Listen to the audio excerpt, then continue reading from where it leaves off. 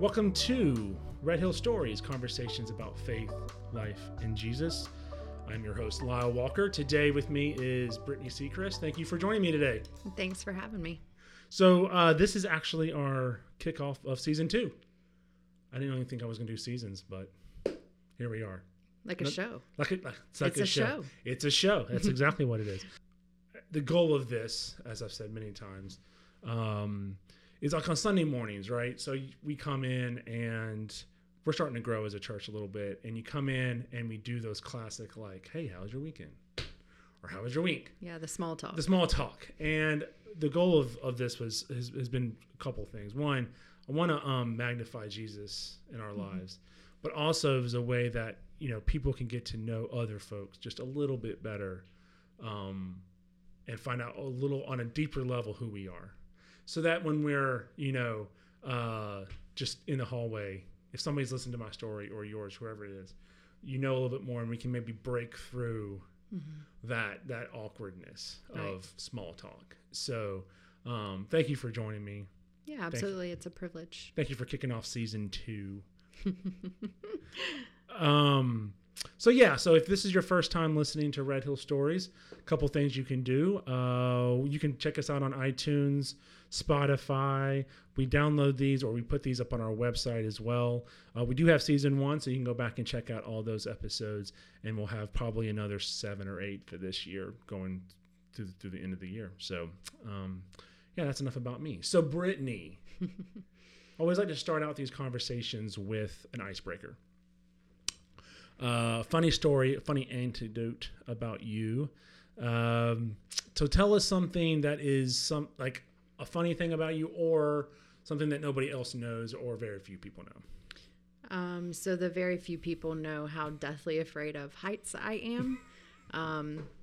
Bridges that move, water slide lines that you have to walk up and stand on the stairs with when it doesn't feel stable. I don't like it. I'm very, very afraid. I'm clinging to the sides, but I love the water slide. That's also the problem. So there's like a blessing and a curse there. Yes, for sure. Do you like flying? Yeah, I'm good with flying. So flying doesn't freak you out at all? No, I think it's because we're constantly moving. It's the whole waiting period to get to the thing. Yeah. So there's a bridge. If you go up in Northeast Georgia, there's this staircase that you have to, it's like, I don't know what they call it. I can't remember. We did it a couple of Thanksgivings ago. And there's a bridge that takes you from one gorge to another. And I hate heights as well. And this thing is like for real going a couple inches left and right. And my son and my kids are just like jumping around, having a good time. Oh gosh, no. How fast can I get across this thing? Yep. I'd be the one to make sure, if I even went across it, that no one else was on it at the very same time, because people like to mess with me, and it's not okay. No, this is a legit. It's not a time phobia. To play. Yeah. Like anxiety. Yes, like the very whole much thing? so. Like okay. Oh yeah. Would like blindfolding you and just walking you across, would that help? I honestly don't know. I don't know if I could take the step to do it. Really? So yeah, it's a struggle. Literally just pick you up, put you on somebody's back, and just walk you across. Yeah, that might be the better option. Gotcha. Blindfolded. Blindfolded, right. What about, because then your face would be straight down, and that's probably even worse. Oh, yeah. What about like roller coasters and things like that? Roller coasters are good. Roller coasters Yeah, because you're moving. Right. And the thought of them at first, the anticipation, I think, is probably the most scary, but when you're doing it, it's fine. Yeah. Once you get into the process, it's fine. Right. We were talking before this, and I said, like rides, like say, what's the one at Disney? The Tower of Terror. The Tower of Terror. Yeah. Nope. The up and down. That's no. I don't like that feeling of like it's one roller coaster. That anticipation. Yeah. You're just waiting for the big drop. That's fine.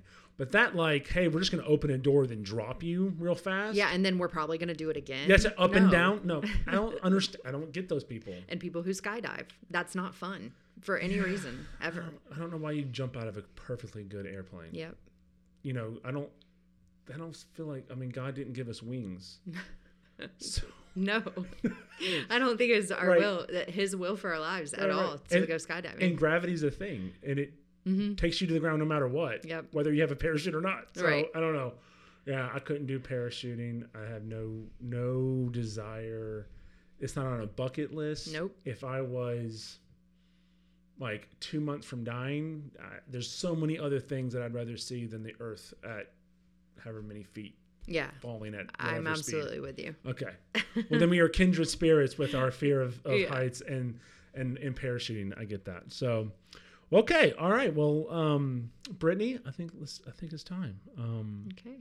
For those of you who, again, if this is your first or second time or however many times you listen to Red Hills, what we like to do is we like to shine a bright light of Jesus on our lives. And we do that by telling our testimony. And so our goal in this is not to make this about us. Our lives, we've been through things, all of us. And what we like to do as Christians is say, okay, God brought me through these things, and this is who I am on the other side, and this is what Jesus did in my life. And so that's the goal in this. Again, it's not to just talk about our lives in a way that just makes us sound cool or interesting or anything like that. It's just to talk about who we are and then see how Jesus himself and his life changed us.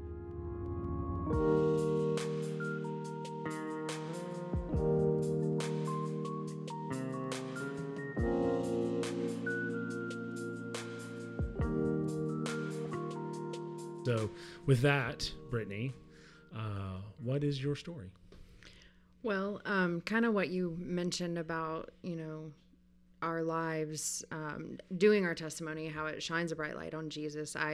Even just looking at this story as the summary that we've written down and telling my story, just seeing the thread of how he has pursued me my whole life. And so starting out from, what my family life was like, I was the oldest. I had 2 younger sisters. My parents were together. We grew up in a nice area in Ackworth, Georgia. We went to church, and I was involved in Awanas. And what is that? Awanas. I've never heard of that before. I don't even know the acronym for okay, it, but it's like Bible club, Bible drill for kids. Okay. Oh, okay. Essentially, you have a vest and like you get these little patches for all the verses. It's sort of like the church version of Boy Scout, Girl Scout. Okay. Pretty interesting. Okay. I don't know if that's a dead thing now, but Awanas. I'm gonna have to look that up later. you should. Okay. All right. But maybe that should have been the thing about you earlier that nobody knew about. Oh man, so there's another one, an interesting thing about me. But yeah, I grew up, learning scripture and familiar with the Bible and stuff like that.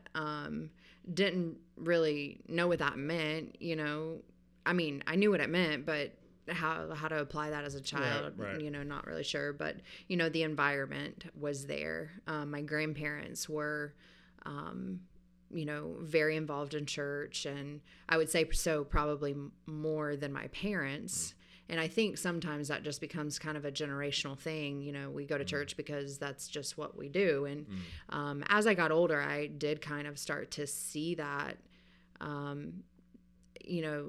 we go to church, but it's not really fleshed out in our lives. And so I'll get to more of that later. But my dad, he was very, very strict. He was very, he worked, he provided, and stuff like that. And he was an ex-Marine, so I got the effects of that. Yeah, rules and, that kind of thing, which are good. We need rules. Boundaries are not and terrible. Boundaries. That's right.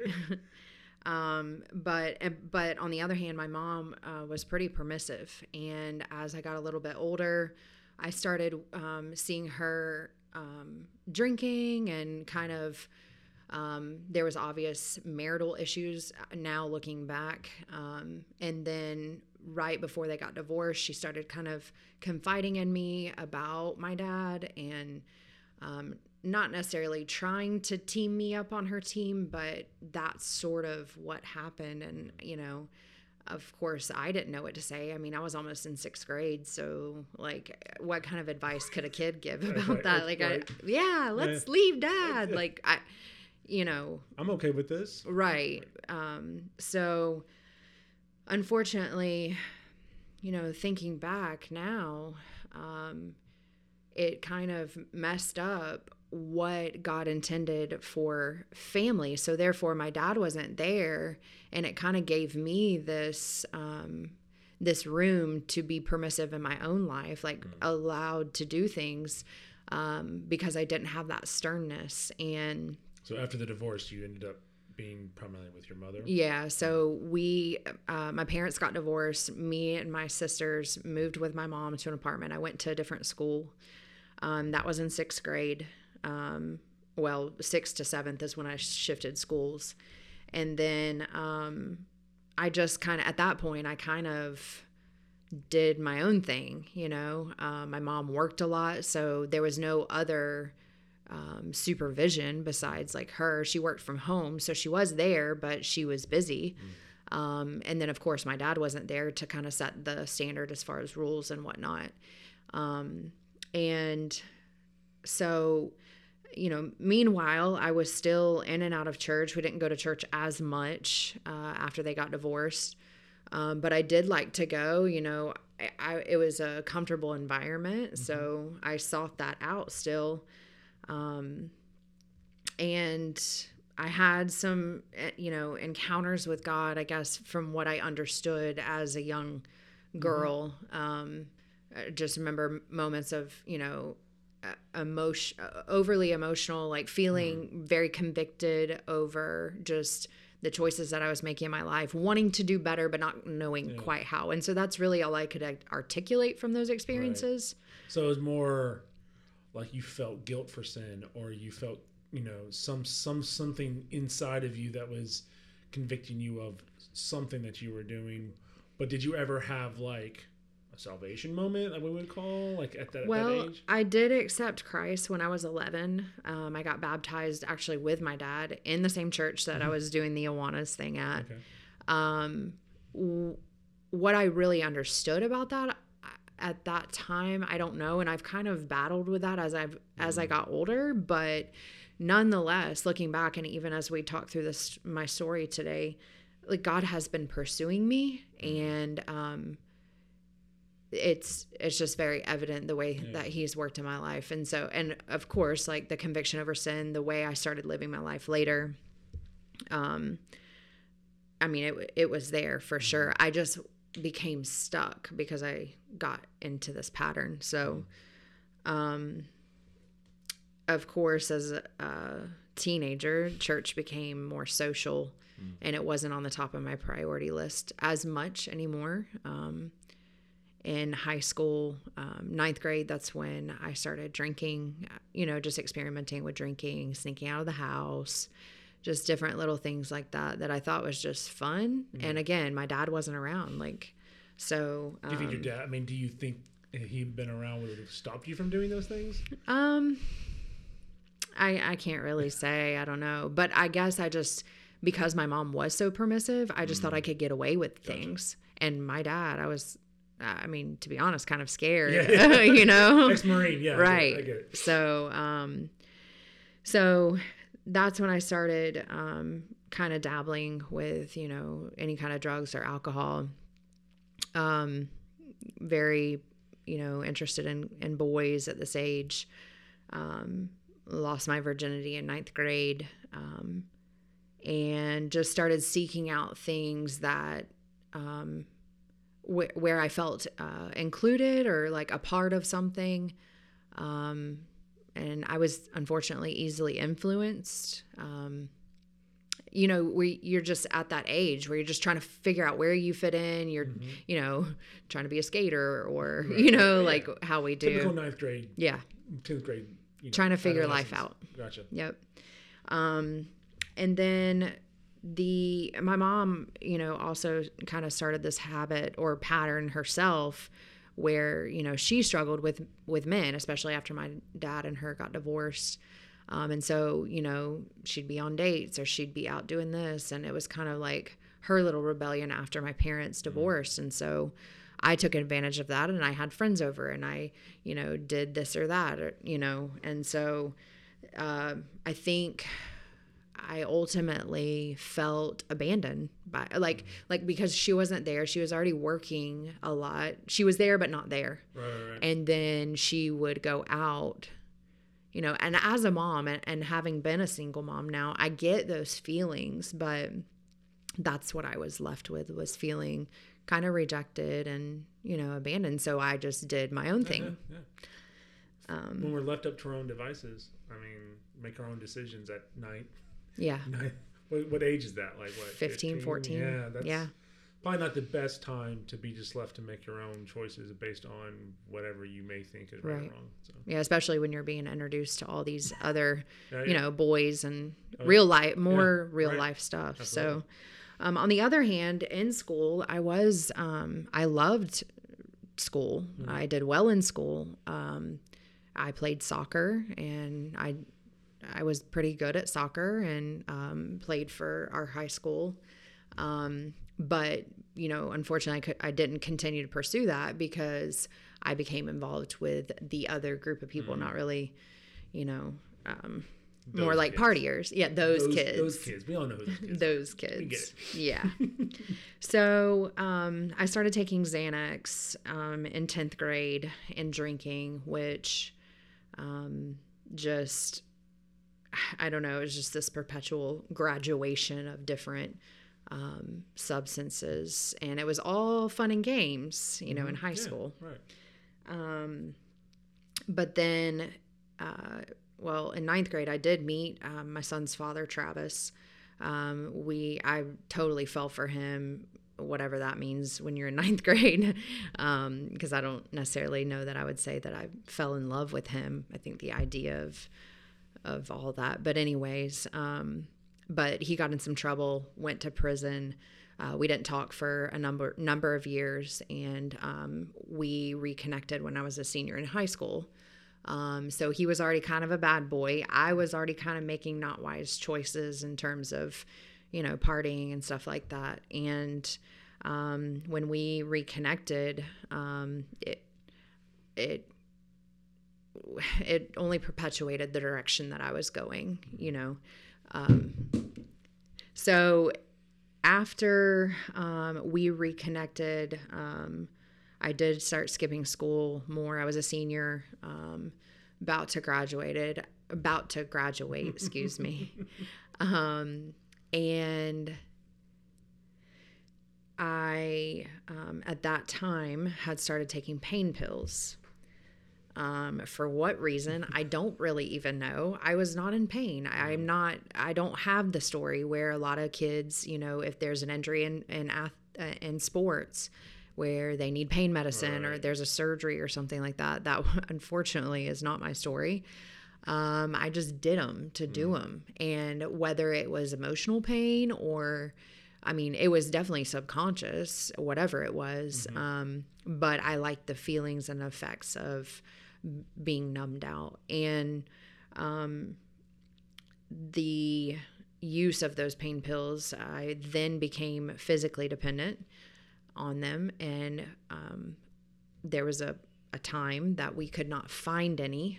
There were none around, and downtown Atlanta was only about 25-30 minutes away from where we were, where we lived. And so I was hanging out with older people, Travis and his friends, and they knew where to get some heroin downtown Atlanta. I was totally freaked out by the idea because I told myself I would never do that. I would never use a needle. I would never do these things, right? But when it came down to it, I was open to it. And especially when you're physically dependent on something and you know that it will make the pain go away, you become a lot more open to that, unfortunately. So the first time that I ever used heroin, I did use it by IV, and I loved it.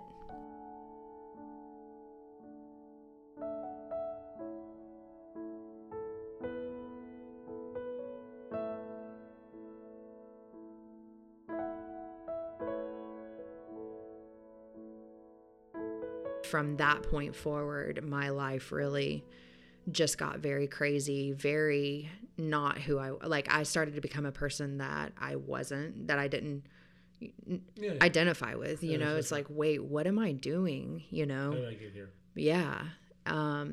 But I just, at that point, I was really stuck. Right. I was really stuck because then I'm in this relationship that is toxic, and I kind of knew that, you know, but I just wanted to be with him and whatever. And then, you know, the feelings of wanting to get out and not knowing how, I just was able to numb with the drugs. So it was just this perpetual pattern and, you know, cycle. Yep. Yeah. Insanity, really. Yeah, almost. Doing the same thing over and over, wanting a different result. So, I had aspirations to be a nurse. And at this point, I was unfortunately so codependent upon Travis that my decisions that I made for my life were no longer with me first in mind. I definitely wasn't at a place to ask God what he wanted for my life. And I definitely couldn't even do what was best for my life, you know? Yeah. And so, I based a lot of my decisions on what he was doing and, you know, I didn't want to miss out on that. And I don't know. So, unfortunately, I did not go to nursing school like I had planned. I dropped out because I was just never at class. Okay. And so, and I just wanted to not be questioned about things. I didn't want to be questioned about Travis and told how bad he was for me. And so I ended up moving out, got an apartment. It lasted for a little bit, but, eventually it fell apart, just like everything always did. And I wasn't able to really keep going and, you know, with the way that I was using. I couldn't pay for my bills and all of this. So then Travis got arrested again. He ended up going to jail. I was able to kind of clean my life up a little bit, and not use as much. I tried to go back to LPN school where I did make it for a little while. But despite the fact that Travis was away, I had stopped using heroin, but I would do it a couple times. And actually one of the times that I tried to go back, I overdosed. I actually ended up, was with a friend.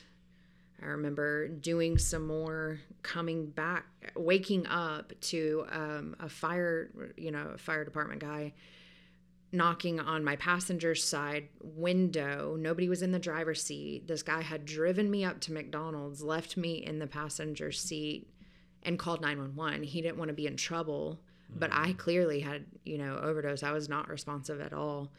And I just knew I was going to get arrested that night because I had drugs on me in my wallet, and they were asking for my ID and all this stuff, and they were going through my stuff. And first of all, the fact that I didn't die was the grace of God. Second of all, the fact I didn't go to jail was the grace of God. Yeah. But, you know, I do remember this moment a lot because I remember being at the hospital and I had no one to call. Like, they took me to the hospital to kind of get me back stable again and give me Narcan and whatnot. But I just remember thinking, like, this is horrible. Like, I can't call anybody. I can't call my parents because I don't want them to know. All these so-called friends are not friends because, like, nobody cares. Travis, I don't even know where he was. You're in like, isolation. Yeah. And it really showed me a lot in that moment.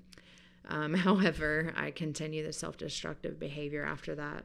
Can I ask just one question? Sure. Is heroin the type of drug, like, I mean, this is like pain pills and things like that nature. Once your body, is it a drug that you can grow a tolerance to, so that you have to have more and more and more to reach that same level of high that you probably can never achieve again? Because they always say, like, the first hit's the greatest. Right, that is true. And you're just trying to with every attempt, you're just trying to reach that, I don't want to use the word climax, but that high. That place, that place. Yeah, and that is true. The tolerance grows, and you can never get the same effects as you did the very first time. And but what kind of hooks you in, and this is the way that the enemy does it, you can't operate apart from it, because with heroin you become violently ill. Like, you can't go to work, like you can't function. It feels like the flu times 10. Just very bad side effects, and so you kind of get stuck because of that. Right. So the only way to have a functional life is to continue to use or detox and endure the pain of that. And what I've learned, and actually kind of when we went through this, talking through it the first time, is I am fearful of pain. I am. And I don't want to feel it. I don't want to confront it. I don't want to, obviously I've learned how to do that. Yeah. Otherwise I would not be, praise God, almost 6 years clean now, had I not confronted those things. But I had to get to a place where the pain that my addiction was causing in my life, the relational issues, all the pain from all these things, financial problems, that it had to become so great where the pain of changing was better than the pain of staying the same. And I hate that I'm so hard-headed, and I had to let all those things happen to me. But that's where God met me. But we can be stubborn people sometimes. Very, very like the Israelites, Exactly. Man, I can relate to these guys for sure.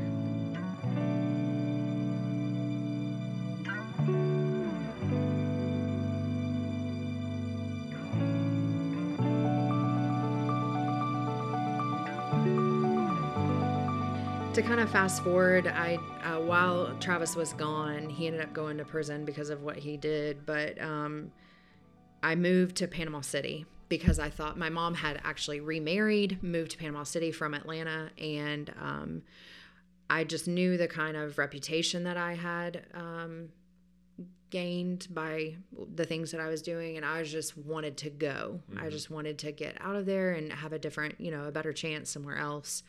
And I ended up talking to my mom about it. She was okay with it. Her and her husband were okay with me coming to Panama City. And so that was Memorial Day of 2010 is when I moved to Panama City from Atlanta. I was just desperate really for change. I wanted it all that time, really. Yeah. And so this was kind of like my chance, but unfortunately wherever you go, there you are. Yeah. You never deal with the thing that's causing it. Yeah. It's going to resurface. Yeah. And so it did. It took about 6 or 8 months. And I sought it out myself. It was just pills this time. I never touched heroin after leaving Atlanta, which I'm grateful for, but still just stuck in that whole pattern of not knowing how to survive and cope with life apart from these things that I could use to numb whatever. Right. So in 2011, Travis had gotten out, moved to Panama City to the rescue mission, and I was still living with my mom. I had, during that time before he got out, I had gone to First Baptist Church in Panama City. There's a ministry there called Most Excellent Way, and I got plugged in there. My stepdad is actually the one who knew Rachel. She was over a women's group there, and I went, and it was literally like I was the only person in the room, that the Lord was speaking directly to me. And I knew that he was encouraging me to make a choice to stop straddling the fence the way I had done my whole life and stop holding on to the things that I wanted. And I knew a lot of that was my relationship with Travis, but I was not ready. I was not at a place to get that up. I just wanted rid of the drugs. Right. So then I became pregnant, and that, kept me a little bit longer in the relationship. And so I did still maintain some use during the time that I was pregnant. And I'm not proud of that, but it is part of my story. And God showed himself very faithful during that period, because I really, it kind of sobered me in a way that made me realize the depth of my choices that I was making, but I didn't know how to be free. And so I prayed over Caden while I was pregnant, and I just begged God to please protect him. As sick as that sounds, and I know it doesn't make sense to a lot of people, well, why don't you just stop? Well, there are effects that happen in a pregnancy if you just stop opiates like that. A lot of that was used as a justification. I probably could have gone through a detox or some sort of something, but I did use very little, and it was like more like prescription medication. So, I think the struggle that so many people have with addiction, if you've never been through it, if you've never been, I mean, a lot of people are addicted to caffeine. You know, most Americans are, right? Or you're trying to get out of, say, smoking cigarettes or something like that. But if you've never been addicted to something as powerful as what we're talking about here, imagine yourself in let's say most, adults are over 5 foot. Imagine yourself in about a hole that is about 5 foot wide or deep and 4 foot wide, and it's mud, and it's raining, and you need to get out of this hole. Right. There's no I can continue to do this and I'm fine with it. The hole is literally filling up with water. You can get out, right, or you need to get out, but you don't have. It's not about willpower. There's no enough of pulling on the mud that's going to get you out of that hole. That's true. And I think the deeper that I got into it, the more aware I got of my situation. And again, being pregnant, it was like that experience like you're describing, feeling like, okay, I got to do something, and this is not fun anymore. I'm not just playing in the rain. Like, this is a problem. That's right. And so I did to start to get there in my pregnancy, and that's really where I felt more stuck than any other time ever. Like, and then I'm stuck in this relationship, and I don't know how to get out of that. And both of his parents had died, so I kind of felt sort of responsible in a weird way to him. Like, who's he going to have? Yeah. I was just stuck in every way. Yeah. And I laugh because, man, just the Lord just hems us in, man, to where forces us to say, man, I just need you.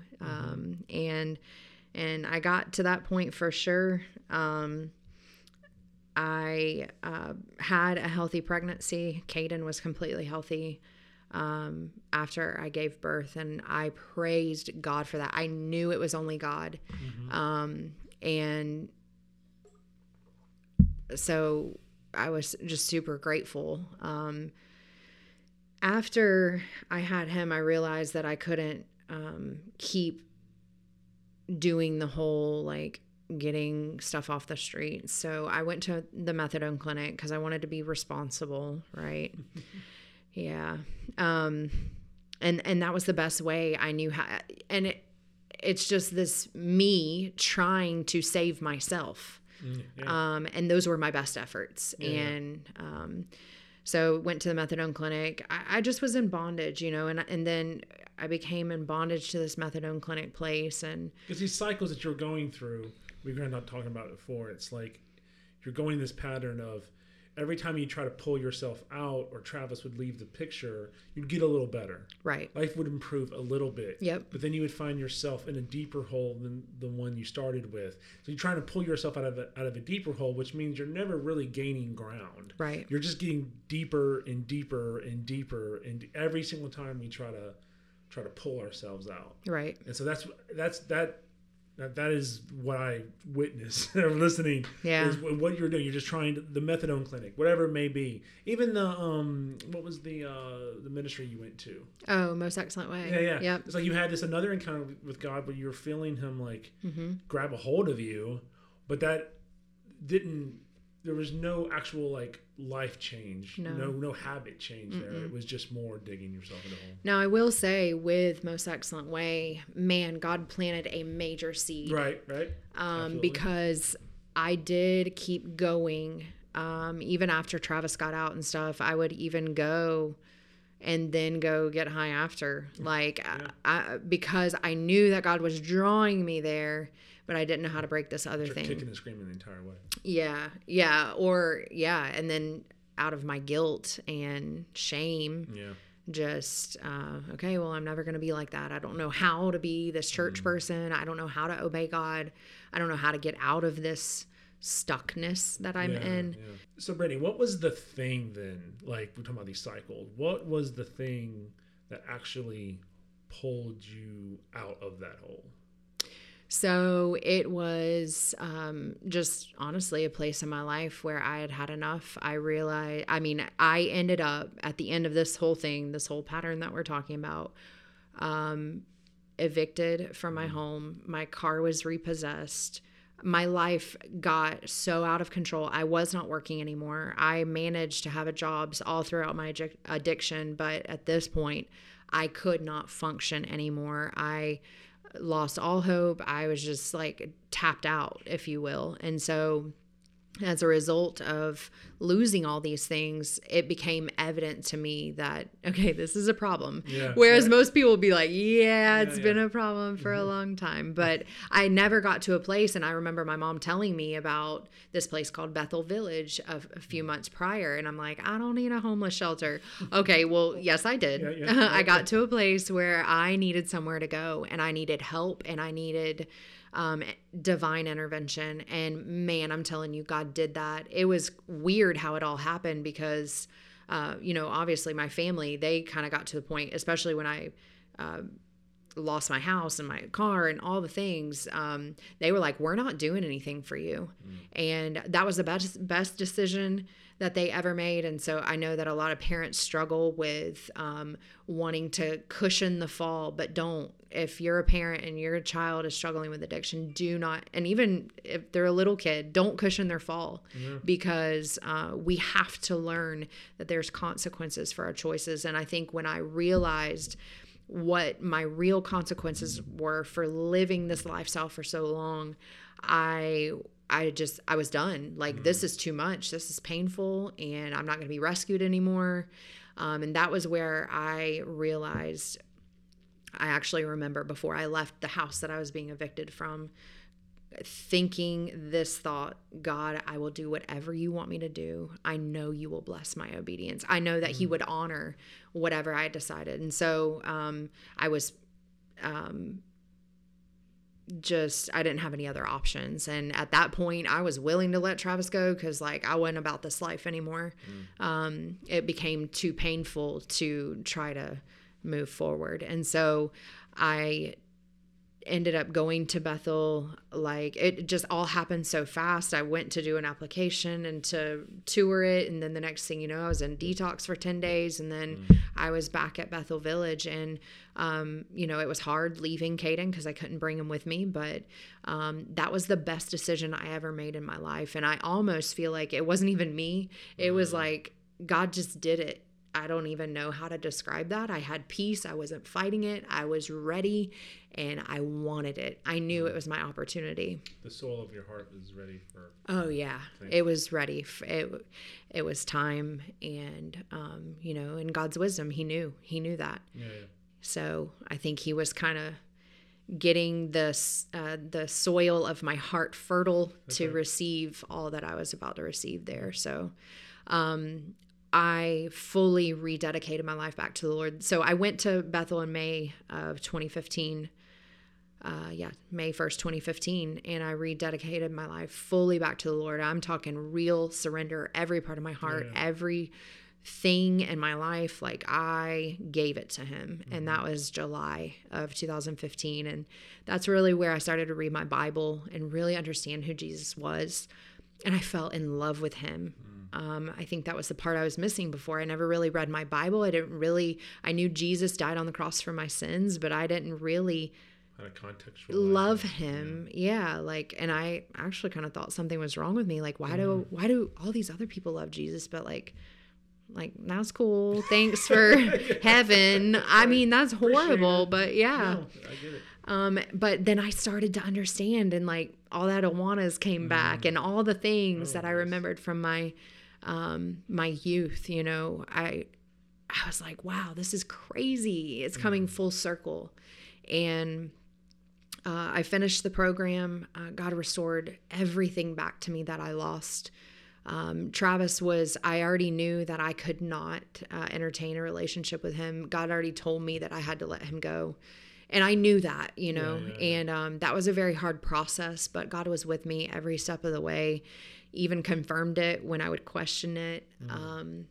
And he just really taught me how to be a person, because I really didn't know. I mean, like, I'm talking finances and a functional adult. right. And then how to be a single mom. Like, that terrified me. Like, okay, I got to stay sober. I'm doing this church thing. Like, you know, but I just clung to Jesus because that's all I knew how to do, you know, and, fear can be a healthy motivator. yeah, it can. And not just fear of like the unknown, but fear of the Lord. I mean, that is a fear of the Lord is the beginning of knowledge, but also the beginning of wisdom, right? And so we don't, you know, never shy away from healthy fear. Yes, I definitely agree.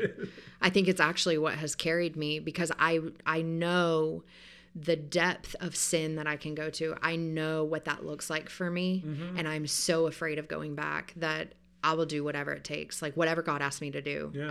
I'm just going to do it because I don't want to be in a ditch. But one thing I want to draw back on, because you said it earlier, was that the pain that you were afraid of, how we didn't really detail this, but like how literally painful detox is. So can you maybe shed a little bit of light on how that pain that you were so afraid of, again, is the thing that carried you out? So, at the ending of my addiction, I stopped going. So, a little lesson on the drug thing. I stopped going to the methadone clinic. The methadone clinic is designed to help people come off of heroin or other opiates. Unfortunately, that's not the way it works there. People only just keep their addiction, but it's legal. Right. Anyways. So I was so sick of being in bondage to that place that I started using methamphetamines to kind of subside the physical withdrawals that I was going through with the opiates. So methadone is the drug that helps you overcome heroin. We'll just use that as an example. Right. But what was the methamphetamine? Methamphetamine is what we would call, when you hear people's slang term, when somebody says, I've done meth. Right. That would be that. Okay. Correct. And I think it's just this known thing in the drug world that meth can help you get off of heroin. It's crazy. Yeah. It just helps subside the pain and, you know, we just mask it. That's just one example of how we mask one thing. That's right. It's like trying to pull yourself out of a hole. Right. But I will say, it wasn't as painful as I thought. I think even if I didn't do that, it probably wasn't as painful as I had in my mind for it to be. And at this point, I was so desperate to get out of this rut, this ditch, really. And it wasn't no rut. It was a ditch. That's right. That I was just willing to endure whatever. I mean, I was willing to endure getting, you know, leaving Travis. I was willing to endure whatever it took. And I think in the light of realizing Christ's suffering for me, it's like, wow, I can't do some hard things. He died for me. Yeah. You know, and in light of that idea, it really just helped motivate me to move forward and confront all the things that I'd been pushing down or numbing out. That's good, because I was thinking about the scars that we leave behind, you know, in our own bodies or on other people from the decisions that we've made. And then I was thinking, well, what are the scars that Jesus holds to this day, you know, for those same things? And, you know, that's powerful. Yeah, to think about that, you know, our pain and our suffering, all the things that we've gone through, he bore that for us. Right. And so we can live a life of freedom, but yet, you know, just listen to you talk about your story and just all the different moments where you could have, you know, I said it earlier, you're in a hole and you can't get out. The only way for you to get out of that hole is for Jesus to jump in there with you. Mm-hmm. And he did. And he met me, man. That's right. He'll lift you out of that hole because you can't do it yourself. Right. He's the only one powerful enough to actually pull you out. And we were talking about this. We always get together and get the story before we record. And I was asking questions like, man, how do non-Christians effectively overcome drug addiction? And I was listening to a podcast, Dak Shepard. Oh yeah. He has a podcast, and he had a guy on that was they both struggle with addiction, and I listened to them talking. He's had some rebounds, but like relapses, and I heard them talking, and it's just white knuckled. Yeah, it's horrible. Yeah, it's there's You got to fight every day to stay clean. Exactly. There's no real freedom. There's no freedom. Their greatest thing is fear, but it's not a healthy fear. And I was just broken just listening to those guys talk about how they're able to achieve, and they seem happy. Of course, they're millionaires because they're celebrities, but it probably doesn't help. Right. But I was just thinking, like, without Christ, where is our hope? Man. And it's only found in ourselves, which is a disaster. Futile. That's yeah. right. For sure.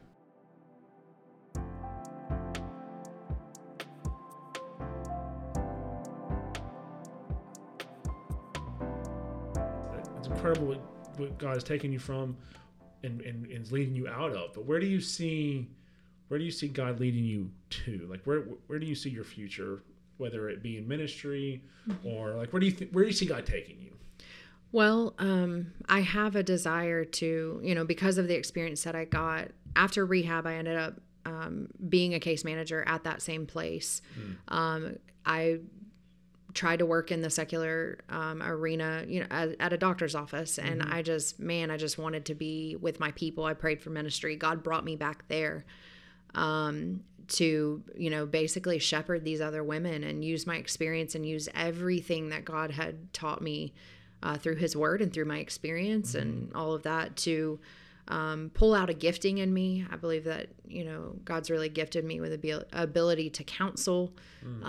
And so that's something that I want to do after last year, with COVID and all that. God made a way and saw fit at that time to pull me away from Panama City, away from that job, to be closer to my then fiance, now husband, Kyle. And God really worked miracles in that whole situation through the dating and, praying to find out what God's will was. But I'm grateful that God gave me a husband. I prayed for a number of years for him. Being a single mom is hard. And, I think every person has a desire for family, and especially a woman. So God has restored, not necessarily restored, but has blessed me with a marriage and a family. And you guys as a church family at Red Hills, I just feel like God's doing something pretty amazing there. I just honestly just want to do whatever God wants me to do. I'm working at Teen Challenge now with my husband. I'm kind of helping with administrative, which is, I think it's interesting that God. What is Teen Challenge? Just because I know what it is, but right. It's such a weird name. They really need to rebrand that. But what is Teen Challenge? So Teen Challenge is a recovery program pretty similar to what I was familiar with and what I went through, but it's a 12-month recovery program for drugs and alcohol. It's not for teens. It's not for teens. It can be teens, but it can be. But yeah, we have too. Right. We have adolescent centers, but the one here in Tallahassee is for men and adult men. Oh, yeah. Several of the Teen Challenge guys, they'll serve at Red Hills. Yep. We've got several who attend weekly services. Yep, they're starting to get involved. Yeah. So people who are listening to this, if you're part of Red Hills, you may not even know that you've got people coming to our church who are in similar places that you were not that long ago. Right. Not that long ago. And they're looking for God.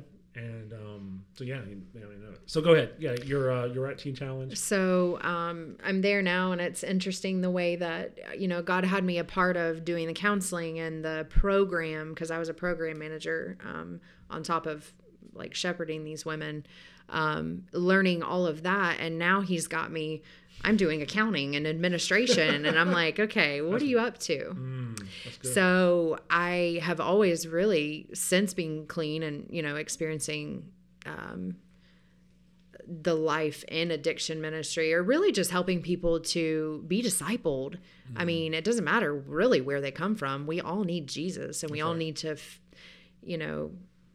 we need someone to disciple us and, be an example. And so that's really kind of my desire, is to do some sort of transitional home, something for women that just need the extra love and support and example, and so essentially a discipleship program. And I don't know what that looks like.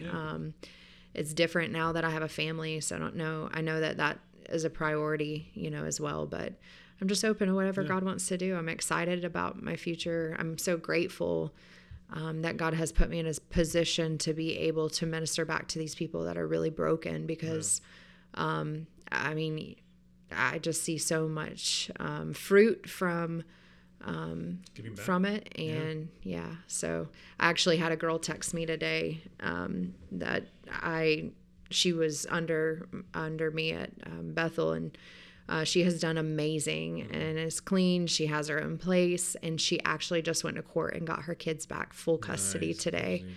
Yeah. So it's just really amazing just getting to be a part of that, knowing that I was a small piece. Absolutely.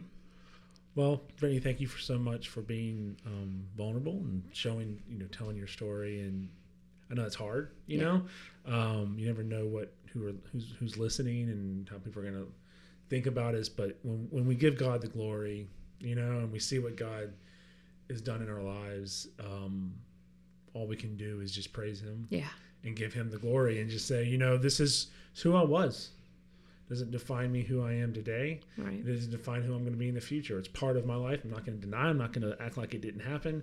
But at the same time, and you probably agree with this. If it's almost like if you hadn't gone through that stuff, would you be the same person that you are, as strong as you are today? Not at all. Not at all. Mm-mm. And so sometimes we can look back in our past and be ashamed of our past sin or our mistakes. And it's like, man, Paul constantly draws back on his lineage and draws back on his persecution and the things that he did. And you can tell it was bothering him. Like it was something that he felt conviction over. But at the same time, he knew that through that, God was going to make him, the apostle for the Gentiles and send forth the gospel. And I think he does that in our lives as well. Like he uses that stuff, and it's hard, and we don't like it, and it's painful. Right. But man, he crafts us, he shapes us, and he molds us into his image. And then then we're just glorifying him through that. That's right. Because there's no other answer but God. That's right. God did it. God changed me. That's God right. transformed. I mean, and not just me. God does that. And so if you're listening and you're struggling with addiction, there is hope. And if you need to, you can reach out to Red Hills, or you can reach out to Teen Challenge. If you feel stuck, I trust those guys. Kyle works there. You work there. I trust what they're doing. If you feel like you're stuck in a place where you have no hope, there is hope. Jesus is hope. But there are opportunities out there for you to get that assistance and to be able to get the help that you need to put you on the right path. So if you're listening, please do that, or reach out to us, and we'll get you hooked up. So again, thank you, Brittany. Thank you for everything.